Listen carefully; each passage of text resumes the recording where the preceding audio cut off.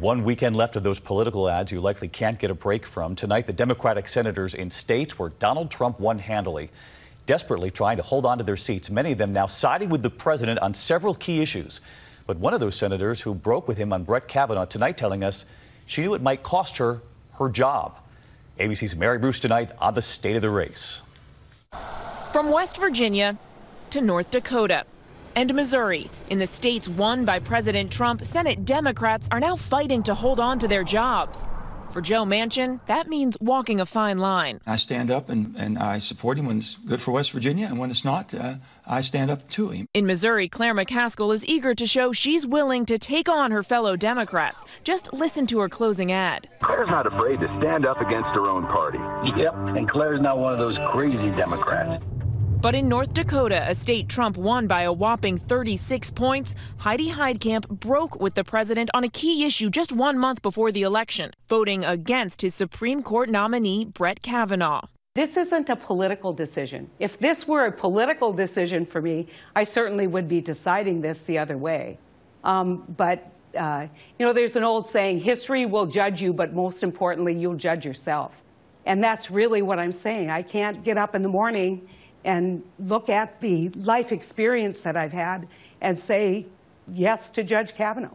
It's a decision she knows could cost her her job. If it all comes down to that decision for some voters, was it worth it? Yep. I mean, no regrets? No, I have no regrets.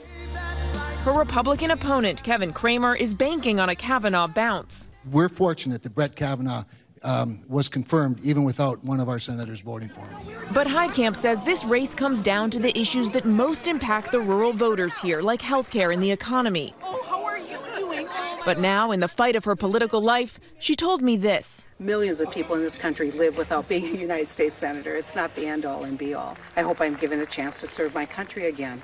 But if that service means that you compromise your principles or your values or what you believe is right, you know, that's time for somebody else in North Dakota.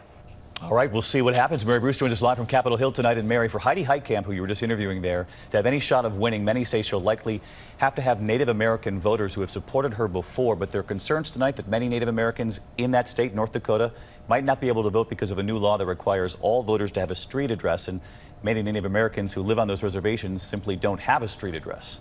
Yeah, and David, this fight has been playing out in the courts, and now a federal judge has denied an emergency motion to block that part of this new law. He says any 11th hour change will, quote, create as much confusion as it will alleviate. David? It's going to be a big headline as we watch the returns come in on election night. Mary, we'll see you then.